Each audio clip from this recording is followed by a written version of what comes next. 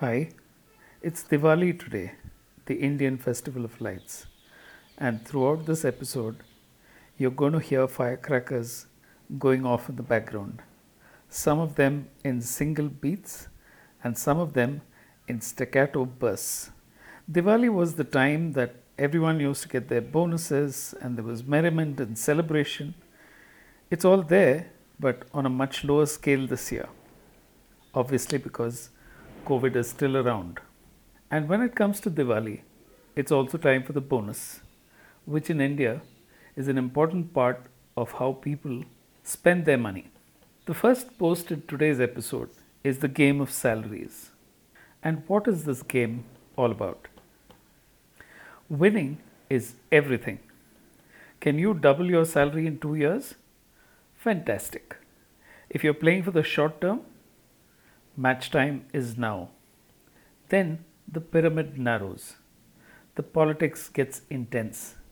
Delivering on narrowly defined targets becomes the priority, and stress overtakes satisfaction.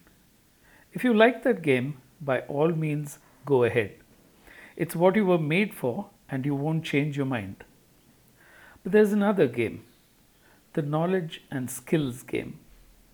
It won't make you lots of money in the beginning, but over a period of, let's say, 10 years, it ages beautifully, like scotch.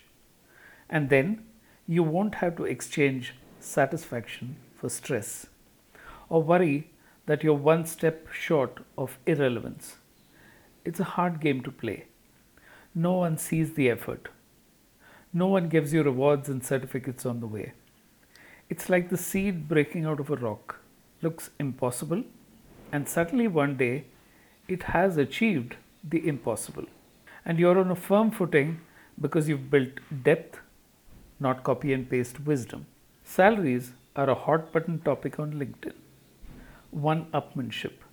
It's not your employers you need to impress, but yourself. Play like your life depended on it. Moving on, we are looking at another post where there's been a consistent discussion in India about whether India needs to build its own semiconductor manufacturing capability and capacity. The post that set it off was a dialogue between an industry veteran and a bureaucrat who had a different point of view. So, is India too poor to build a fab? Should India make its own semiconductor chips?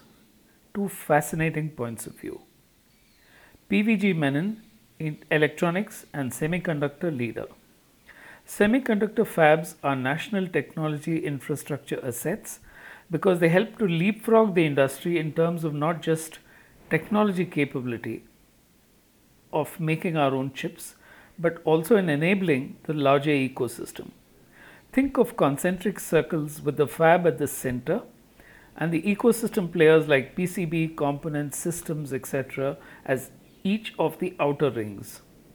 Countries like Taiwan, South Korea, and USA have long ago realized this and moved to support their own companies in this manner.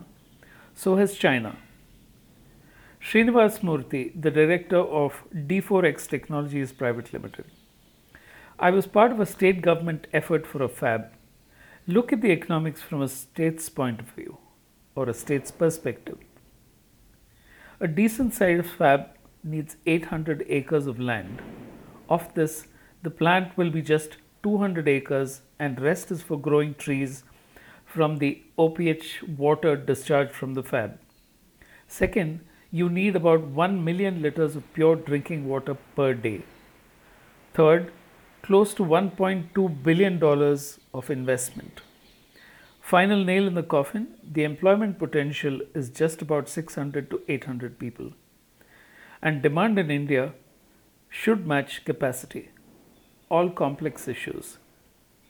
Here's the post that started the debate. The final post for the day. We are butterflies. Have we forgotten immersion? There's an endless set of delights, visual and oral, and we flit from one to the other. Or was it always this way, even before we got hooked to mobile phones? Did we have obsessive behavior earlier?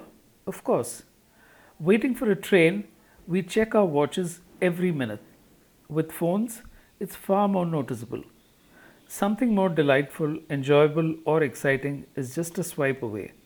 And before we've even experienced it fully, we are up and away mentally. We may be sitting in our chairs or taking a walk, but our minds are in constant flight, lightly landing on one shiny object and seeking the next one.